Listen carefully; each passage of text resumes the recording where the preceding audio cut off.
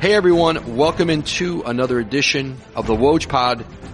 My guest today, ESPN front office insider Bobby Marks, and we get into the Jimmy Butler trade sweepstakes with Minnesota, their talks with teams, how they might proceed, how they proceeded so far, Butler's value on the market, and what it means for the league here in the preseason, and the stakes for the teams who are interested in him, who might like to trade for him, and how that could impact July free agency.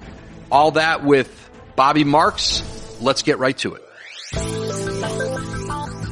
Welcome into Bobby Marks, ESPN's front office insider. Bobby, how are you, man? I'm good. How are you? I'm great. There's, we're taping this on Friday morning. There's another conversation I'd love to have with you on another issue, but we can't have that conversation here. Bobby, it is not about all-star voting, all-NBA voting. I would like to have a voting conversation, but we're not going to do that. But we are going to talk about Jimmy Butler and start there.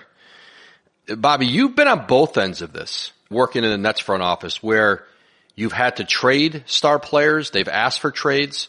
And you've been on the other end where you've tried to acquire star players who had asked for trades elsewhere and tried to do a deal with them. Jason Kidd was probably the most notable that you went through. Rod Thorne was the GM with the Nets at the time. You were working in the front office. You know, Jason had already signed the extension with the Nets. He was in the middle of a 5-year contract when he said he wanted out. And as I remember, that was expedited by a night at Madison Square Garden when Jason sat out a game against the Knicks. I think there were a lot of questions around the Nets about, I think he said he had a migraine headache. Jason never wanted to miss games at the Garden against the Knicks, or Jason didn't miss many games anyway. And I remember that expedited the deal with Dallas. But what Minnesota's facing here, Bobby, it's been over a week since he asked for the trade. History tells you it generally takes time to negotiate out the kind of deal you want to get, that these kinds of deals are hard to do in like a 7 to 10 day window. Or can you get it done that fast that the deals are going to be the same now than they would be 2 months from now or a month from now or weeks from now? Well, I think it's extremely rare to get a deal done, and it feels like it's been 3 months, not a week, since with Jimmy Butler. And you know, just circling back, you know, with the Kidd situation back in 2007, you know, Jason, you know, did not show up for a game, citing a migraine. It was a home game against New York, and that was in early December, and he wasn't traded until the deadline in February. So that's 3 months. 3 months later, and that's how long it took to try to get the right deal, and eventually we got that with Dallas. You know, on the other end, having been part of the Carmelo Anthony process in 2010, little similar to Jimmy Butler, but not as public. Anthony showed up at training camp. You had a new general manager with Masai. That was the last weekend in September, and that didn't happen. The trade didn't happen until mid-February. So I would, you look at Minnesota where they are right now. You're not going to get the return back that you traded for him back in June of 2017 with the rights to Lauri Markkanen and Zach LaVine and Chris Dunn. You have an owner who has been pretty upfront as far as trying to get something done relatively soon here. You have teams that have started training camp, a week ago. And you also have teams that the landscape in the league has changed so much that we're going into a summer where half the teams that are going to have cap space and are not willing to give up significant assets to go out and trade for him, where they can possibly sign him as a free agent.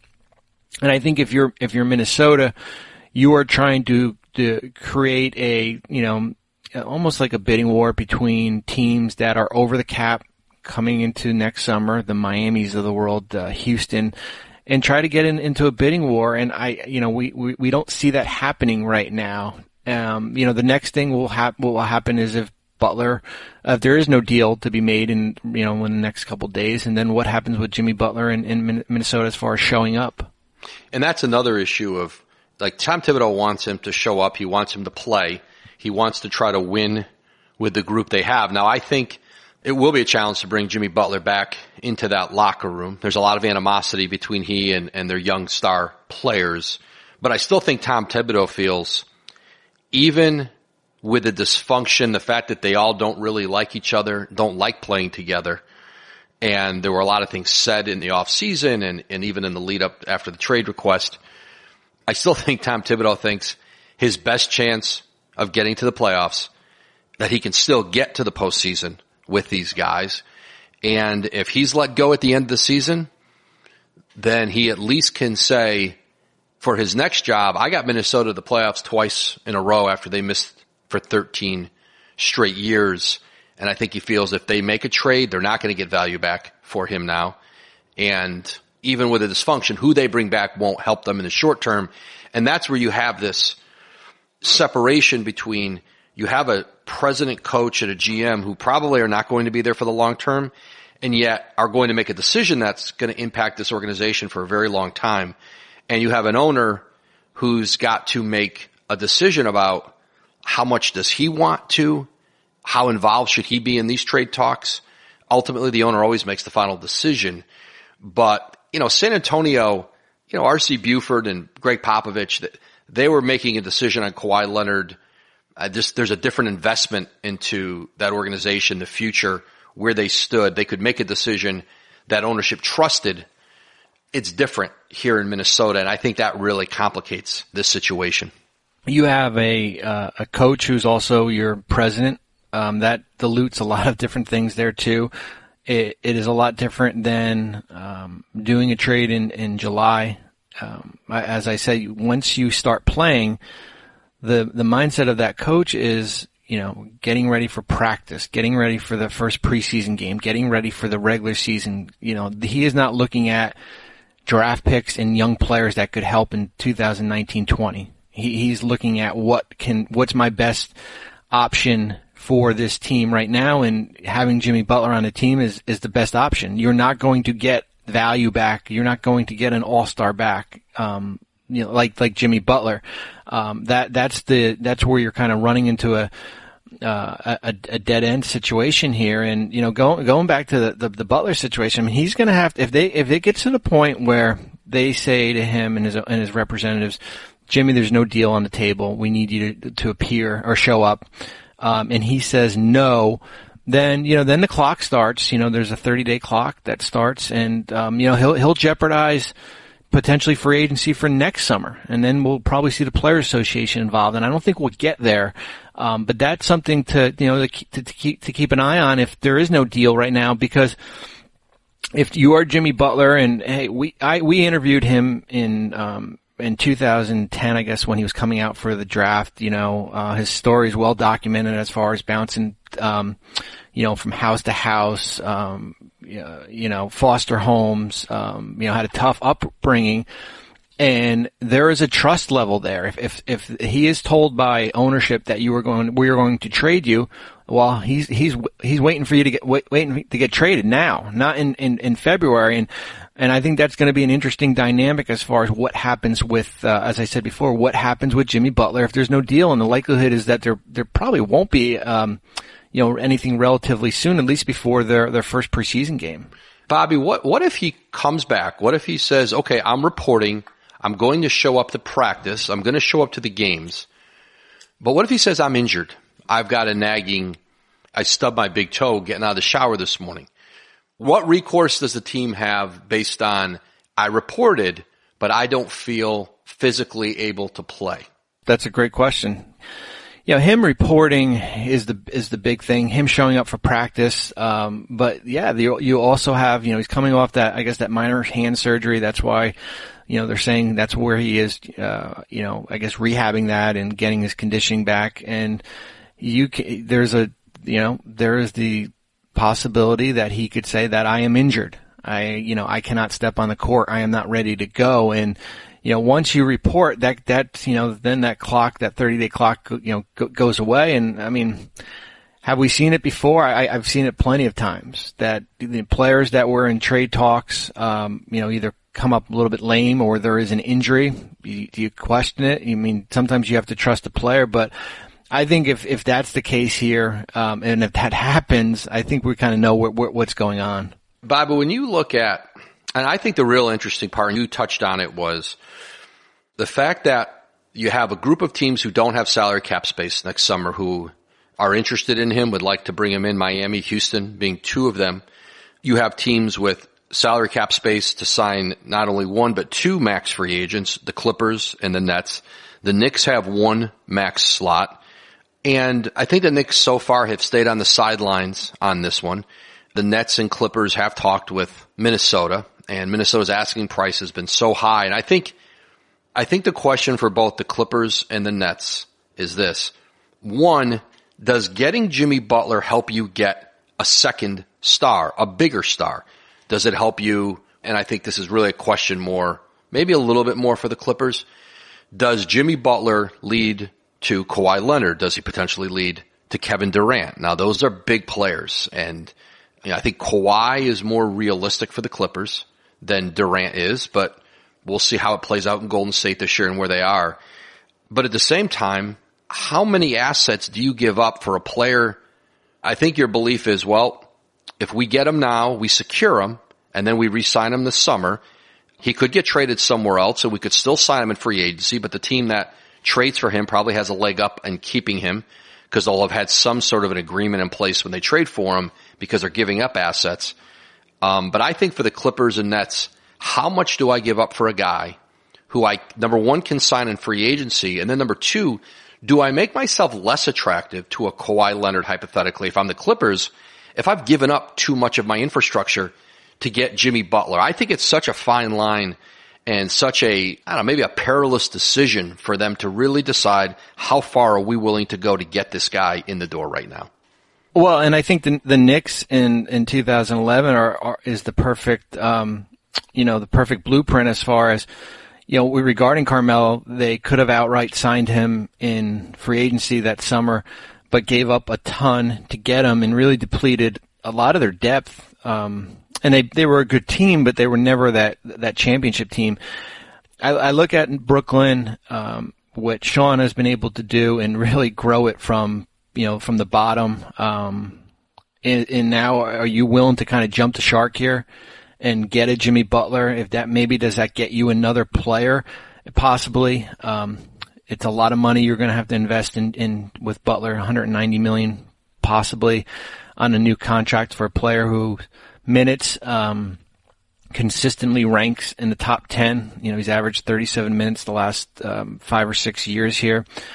My concern is that what happens if Jimmy Butler does not like it there for the remaining 6 or 7 months there? Because yes, you can have a handshake agreement there with the agent and the player there, but there's nothing binding. So now you're recruiting him for, that 6 or 7 months, and there's no sure shot that he's another player who's going to come. So now if you're Brooklyn, if he's your face of your franchise, you have a lot of money invested in. Now you're possibly a playoff team, in that, maybe that back end, that 6 to 8 range, but that's who you're married to. With the Clippers, you'd have to probably gut some of that young players they've drafted.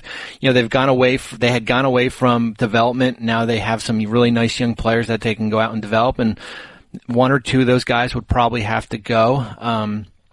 I think it would be interesting because some of those other players, the Tobias Harrises, the Avery Bradleys, guys like Lou Williams possibly, there's a possibility that if the Clippers are going to go get 2 max players next year, those players won't be there anyway. So I think if you're looking at it from their perspective, is that what our mindset is? And I think maybe you become a little bit more aggressive, but it all goes back to, hey, we have the cap space to go out and get this player. If this player really wants to come to Los Angeles or Brooklyn, we can fit him in with room and really not do much to our roster and draft picks to keep on building this thing. Yeah, and I think when you talk about taking risks, the risk of losing Kawhi Leonard, you got a chance to get a top 3 player in the league, and you got him. there's risk a little bit. There was risk with the health. Is he going to be healthy? Is he going to, want to be here for the year? Is he going to be motivated? And so far, early on in Toronto, Kawhi has made a great impression. He has come in very determined to play well this year, to help the team win. And obviously he'll figure out free agency as he goes. I understand that risk. Kawhi Leonard is, he's an MVP level player in the NBA. Jimmy Butler is an outstanding player, but he's a level below that, and he's older.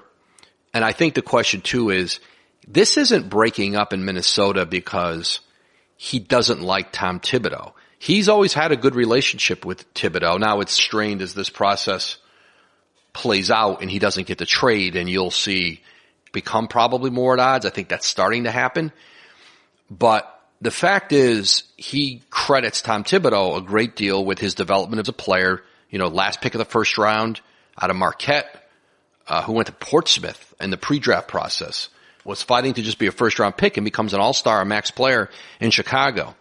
And the fact that if you're another team and you're saying he's walking away from Tibbs, he's walking away from this team, could he do that to us after 7 months? And I think that factors into your thinking too about what you give up for him. No, you're 100% right. I mean, that extension that Minnesota offered him would be available 6 months after you acquired him, and he's not going to accept, 4 years, $100 million. He is, certainly renegotiable. You can renegotiate his contract, but as Minnesota learned this summer, when you're over the cap, you can't go about doing that, and it would take gutting your roster to do it. And, what I've learned is that when you go out and make these type of trades, you're always chasing that trade and you're trying to acquire other pieces to make that player happy. And you're really hurting, your roster to do so. I mean, the Darren Williams, trade back in 2011 and then, a year later to follow it up with Gerald Wallace because you're trying to convince Williams to stay, or you're trading multiple draft picks because you're trying to convince that player to stay, in free agency. And I think that's where, that's where the situation in Toronto with Kawhi, that Masai's got a good comfort level with that roster there, with Kyle Lowry and Serge Ibaka and some of the younger players, DeLon Wright and Van Vliet, Valanciunas, that he doesn't have to go out there and get a Jimmy Butler possibly. That he says, I can go to battle with these guys that won 59 games with Kawhi Leonard. And that's a lot different than maybe a team like Brooklyn, who acquires Butler and then says, what other pieces can I go out and get to try to appease this player to make us competitive? And I think that's really where your teams really get themselves in trouble. Today's episode of the Woj Pod is brought to you by Robinhood. Robinhood is an investing app that lets you buy and sell stocks, ETFs, options, and cryptos, all commission-free. They strive to make financial services work for everyone, not just the wealthy. It's a non-intimidating way for stock market newcomers to invest for the first time with true confidence. There's no cost or commission fees. Other brokerages charge up to $10 for every trade, but Robinhood doesn't charge commission fees. Trade stocks and keep all of your profits. They have easy-to-understand charts and market data. Place a trade in just 4 taps on your smartphone. Plus, the Robinhood web platform also lets you view stock collections and analyst ratings of buy, hold, sell for every stock. You can also learn how to invest as you build your portfolio, discover new stocks, and track favorite companies with your personalized news feed, and you can have custom notifications for price movements so you never miss the right moment to invest. Right now, Robinhood is giving my listeners a free stock like Apple, Ford, or Sprint to help build your portfolio. So sign up at wojpodcast.robinhood.com. That's wojpodcast.robinhood.com. Bobby, so when you're trying to organize, you're trading the star player, and you're trying to create a marketplace where the offers, you're getting the kind of offers that you want, that they're increasing, that teams feel an urgency to one-up each other. How do you go about doing that? Everybody in the league talks, and I think teams, even who are competing for a player, I do think there is some comparing of notes. Teams are able, even if they're not talking to each other, they can find out what someone has offered. It seems to me that in this age, it is hard to fool teams into thinking you have something else. I know Minnesota was telling teams last week, we've got an offer we really, really like. We've got an offer we would do. Nobody believed them. Like nobody believed them. And part of the problem for that Minnesota front office is one GM executive said to me, in normal circumstances, they're the most difficult in the league to deal with. In normal circumstances, they're usually very unrealistic about what they can get back from you in a deal. Under these circumstances, like, they're exponentially difficult to deal with. And I wonder how that cat and mouse game plays out when you're trying to create the marketplace for a player. I think what will happen is that the regular season will begin to create a better marketplace possibly for Minnesota, and I think that's what your hope is. If you are the Timberwolves, you look at what you are trying to accomplish. You kind of want to check the boxes: young players, draft picks, expiring contracts. Are you going to be able to do that? No. But I think it's a lot harder to do a deal in the preseason because, let's face it, all 30 teams, even some of the teams that are projected to finish in the bottom, they all think they have a chance. You know, we're still in a little bit of a honeymoon period where when you get into the regular season, there'll be a couple teams who either have injuries or think they are better than what they are, who maybe lost 3 or 4 games here, that would maybe want to take an aggressive approach regarding Jimmy Butler. And I think that's what your hope is going to have to be, you know, for the Timberwolves. And it's, you know, when you go about trying to trade in, you know, an all-star, and, you know, just going back to, you know, Jason back in 2007, it's almost like writing a story. You get an outline first, and the outline is basically you're eliminating teams that either are rebuilding or would have no interest. And that starts to shrink the pool there. And, you know, fortunately for us, that Dallas was there to, and Dallas was really bidding against themselves. I mean, we had tried to engage the Lakers with Andrew Bynum. They didn't want to do that. We had tried to engage the Clippers with Sean Livingston, and they didn't want to do that.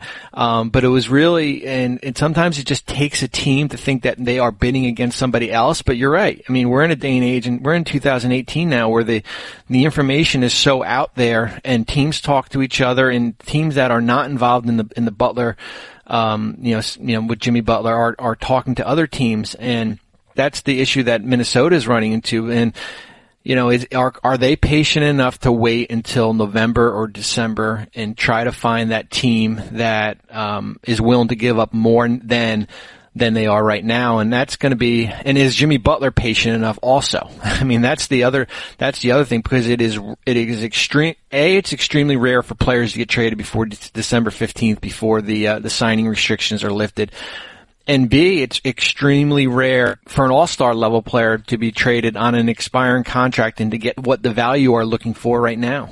Bobby, how compromised can Tom Thibodeau, Scott Layden become, or how compromised are they if teams feel like they can go to the owner and they see a split here? They see that we know there are issues between ownership and Thibodeau. We know that his future is uncertain, to say the least there. You know, we had reported last week when Scott Layden is telling teams when they called, we're not trading him. Thanks, but no thanks. Meanwhile, his owners at the Board of Governors meeting with the owners and executives saying, hey, we're open for business. Like, call my GM if you want to talk about a trade. And if you don't like what you're getting with him or them, call me. And so you had that all going on at once. That can't help the leverage. That doesn't make people say, oh, I want to offer them more right now. It makes them say, can I get over on the front office, get right to the owner, and get this deal done on the cheap, because maybe he doesn't have the stomach to have this controversy playing out, hanging over his organization. Well, and you know, what's to say that a deal will come through to ownership that they pull the trigger on? And, you know, you have Scott Layden and you know, Tom Thibodeau there trying to, go through, you know, you're in training camp right now and are trying to look at different deals, and, you know, and you have different, you know, sets of principles as far as what you're looking for. And this is not how it's supposed to work. I mean, this is not the textbook as far as when you're trying to trade a player. It's not, your ownership is really your last call, from a front office, where you are getting that owner to sign off. The owner is not supposed to be bringing you the deals here. And I've been a part of a lot of, Nets teams that had screwed up ownerships. And we've never had, from Mikhail Prokhorov to the Secaucus 7 in the late 90s. This is not how it's supposed to go. And if you are a team and you are going to Timberwolves ownership, you're not giving them your best offer. That's the truth of it here. And I think that is the other different, that's part 3 of this whole story is here, that we have got an owner who's adamant about trading a player, and is kind of working, it's like a different team there, in conjunction with your management group. The one Nets, and I remember reporting on this when I was working at the Record in New Jersey, in the aftermath of the Jason Kidd, Stephen Marbury trade. I remember finding out that ownership initially, Rod Thorne went to ownership and said, we have an opportunity to get Jason Kidd for Marbury. And Marbury had a very turbulent first few months with the Nets, as you know, Bobby. There was lots of issues around him, and I think the basketball people said, how do we get out from under him? This isn't going to work out. But I think ownership thought, hey, we've got this, New York City. He was a New York icon, and he was coming home, and he was, he wanted to play for the Nets, and you were going to sign him to an extension. And Rod Thorne knew, we aren't winning with this guy. And Jason Kidd's available because of the domestic violence issue that had come up in Phoenix. They felt like they had to trade him. And as I remember it, and I remember reporting, ownership told them no. And I don't even think that group at the time really even knew who Jason Kidd was. I don't think they didn't know the NBA very well. It was Louis Katz and Lou Lamoriello, who had come in to oversee, they had that Yankee Nets partnership, and he was running the Devils, and now he was overseeing the Nets too. And people obviously know Lou as one of the great hockey executives ever. I think he's one of the great sports executives ever. And Lou's connection to basketball was kind of interesting, right? He had hired Rick Pitino at Providence as the athletic director.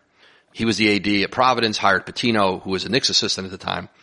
And as the story goes, when Rod wanted to do the trade, he was kind of shut down on it. Lou Lamoriello went to ownership and said, if your basketball people want to do this trade, you need to let them do it. And ownership relented, and the Jason Kidd trade happens, and it transforms the organization. That, to me, was as unique of a circumstance as I remember covering, because on the surface, basketball people said this is a no-brainer, but the owners really were looking at it more from a marketing point of view. They thought Stephen Marbury was going to put people in the empty Meadowlands. Well, and that's going back to Minnesota, where the role of your front office is that you hire them and you trust them to make basketball decisions. The owner is, bought the team because he made a lot of money somewhere else. He didn't make a lot of money, from the investment in that team. And yeah, I mean, back in 2001, we had Stephen Marbury coming off an all-star year. We had won 26, 27 games. Byron Scott was in year 1. And we had our dynamics in New Jersey were very different than other teams, where we had that Yankee Nets partnership and the Devils were involved, and Lou Lamoriello oversaw basketball operations, and had a basketball background, although he was in hockey. He was great for us, but he drove the business side crazy. But, Kidd was coming off the domestic violence incident in Phoenix. They felt Marbury could sell tickets. We had a lot of young players with Kenyon Martin, and Kerry Kittles was coming off injury, Keith Van Horn, and we had gotten to the 2-yard line in our somewhat of a new ownership group with Ray Chambers, Louis Katz, Finn Wentworth did not want to do that. And you're right, Lou Lamoriello got it into the end zone there and gave Rod carte blanche to go out and do a deal. And, you have that type of ownership group. You have, as I said, I was involved we called them the Secaucus 7 back in the 90s, where it was a group of 7 businessmen from in the Secaucus area. They all had, 12% of the team. And whenever Willis Reed would have a trade to do, he'd have to go to this group and they'd have to vote on it. So the hard part is that you could never find these guys. So if you have a deal on the table and you talk to a team, let's say Houston at 11 a.m., well, now by an hour, you'll give them an answer. Then it would be like at 6 o'clock at night, because these guys would have to vote, or some guys would be out of the country, and they were great guys, but we were never aligned there. And that was the Sea Caucus 7 there. And Bobby, who came up with the name Sea Caucus 7? You know what? I don't know. I don't know. I think it might have been Philip Bondi from the Daily News. Great. I think it might have been Philip or Harvey Araton. I do know that the Exit 16W Nets was Bob Ryan. Bob Ryan came up with the Exit 16W Nets, which if you drive the Jersey Turnpike, the Meadowlands is at Exit 16W. The Secaucus 7. Support for the Woj Pod comes from Rocket Mortgage at Quicken Loans, America's premier home purchase lender. Let's talk about buying a home. It can be one of the most important purchases you'll ever make. But today's fluctuating interest rates can leave you with unexpected higher payments, which can turn a great experience into an anxious one. That's why Quicken Loans created their exclusive power buying process. And here's how it works. They check your income, assets, and credit to give you a verified approval. This gives you the strength of a cash buyer, making your offer more attractive to sellers. Once verified, you qualify for their exclusive Rate Shield approval. They'll lock your interest rate for up to 90 days while you shop for your new home. Then, once you've found the one, if rates have gone up, your rate stays the same. But if rates have gone down, you can keep that new lower rate. Either way, you win. It's the kind of thinking you'd expect from America's largest mortgage lender. To get started, go to rocketmortgage.com/Woj. Rate Shield approval only valid on certain 30-year purchase transactions. Additional conditions or exclusions may apply. Based on Quicken Loans data in comparison to public data records. Equal housing lender, licensed in all 50 states. NMLSconsumer.org, number 3030. To get started, go to rocketmortgage.com/Woj. So when you started, Bobby, with the Nets, you were an intern for Willis, right? That was your first entry into the NBA. You were an intern. I think you started maybe on PR side, and then you moved over and you worked for Willis Reed. Yeah, Willis was my first boss, and I think I've told you this before. Is that we, back then, we didn't have computers, and the day and age of finding transactions on Twitter or social media or wherever didn't exist, and there was a room in our offices on Murray Hill Parkway where there was a computer interface, and that's where the transactions would come in. You would check the computer in the morning and at night, and it would be like, there'd be pieces of paper on the floor, and you would check. That's how you would find out if players were signed or not. And that was 23 years ago. But a quick, Sea Caucus 7 story.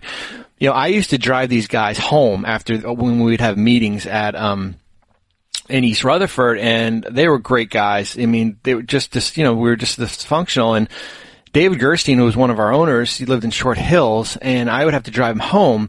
But it got to the point where, David we didn't have GPS back then. David, we would, he would not remember where he lived, the exact street address. And basically what we'd have to do is, he was an avid runner. We would have to, go back and do what his course was, where he would run. And that would dictate as far as how I would get David Gerstein home, by basically his running route in the morning. And that was a common theme as far as, and that was probably every other week as far as to get him home, just because, we didn't have GPS back then.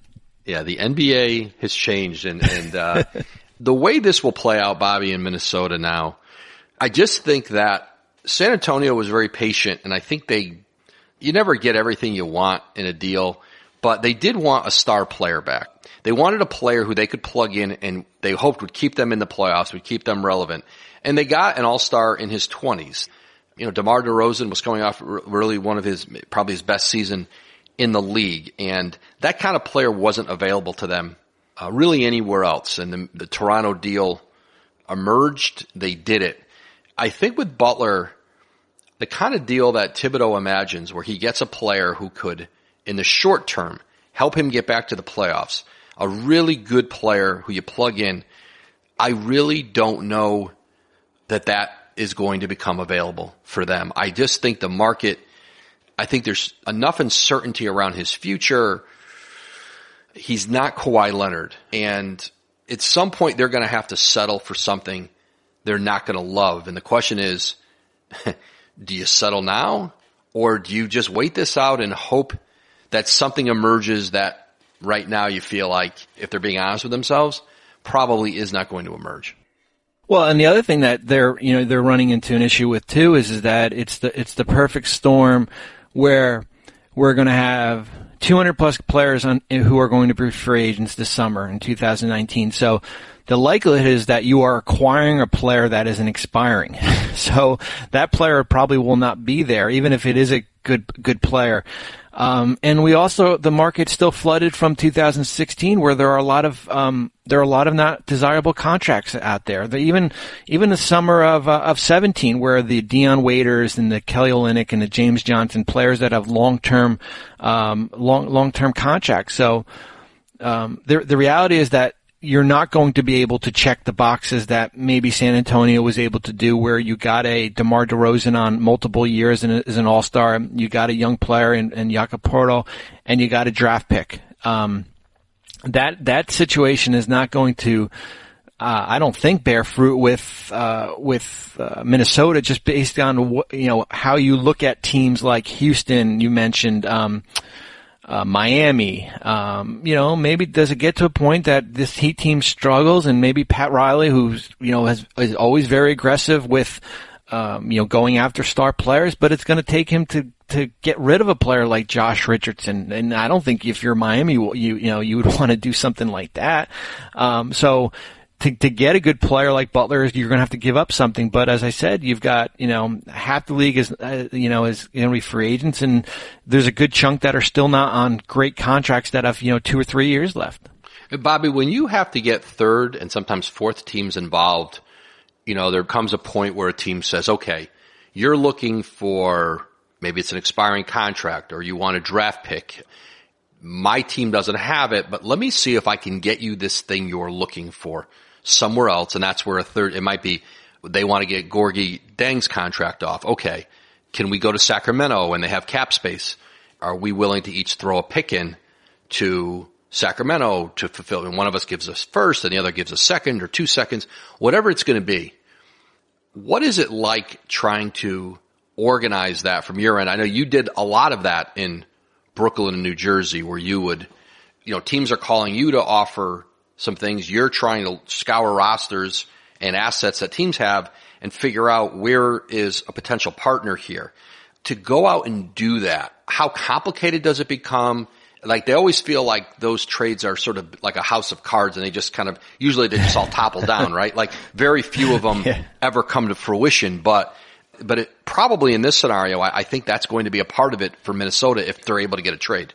They are hard, really hard. You hit it right on the head as far as you build it up with the card tower, and then you pull one out and the whole thing dissolves. And the hard part is that it's hard enough to do a trade because you've got your front office dealing with the other team's front office. Then you've got to you have to bring it to ownership and to have them sign off. Now you are involving another team, a third team, where if it's a team like Sacramento, let's say, and there's a different layer there where you think you might have an agreement in place with all three front offices, and then they say, I need to check with my owner. Well, my owner wants a second round pick thrown in, and you wrote a great story back at the trade deadline with Utah and Cleveland, I think Sacramento, when all that trade, I think the Shumpert trade, Rodney Hood, and how hard it was to get, all three, 3 or 4 teams on board. And I think it's great, from a fantasy standpoint, and, to try to get as many players involved and teams involved. But the reality is that it is extremely hard to pull off a 3 or 4 teams, just because to get everyone on the same page or aligned, is extremely difficult. And I think where you're looking right now is, Sacramento's the lone team out there that has cap space. There's not, we're not in a, there's not 4 or 5 teams out there that can, that can be a dead end for some of these, contracts that maybe, Minnesota doesn't want or Miami doesn't want. And I think that's where you're going to have a hard time with, getting a 3rd or 4th team involved. When did the term cap relief start coming into play? Was there a point where when you did trades, you never thought about attaching a bad contract to them? Or was that always part? It feels like that's been a thing more in the last 10 years, more or less 7 or 8 years. Or was there always, when you think of deals early on in your tenure with the Nets, was there a time that wasn't in the conversation? The hot name was expiring contracts. That was the hot name. I want to say probably around like 2010. And, but what happened was that expiring contracts didn't really have much value anymore, to take back. And we had gone through that with Chris Humphries 2 years in a row. We signed Chris to like a 1 year, $12 million contract, 1 year, $8 million contract because we felt that the value of an expiring contract was there, and it really wasn't. I mean, he eventually was traded to, part of that Boston trade. But I think too is that we're in a day and age that teams have put so much premium on cap space. And I think, as cap space is a little bit of fool's gold there.